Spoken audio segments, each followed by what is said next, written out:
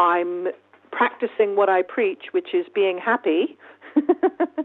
And the philosophy is very simple. To be happy, act happy.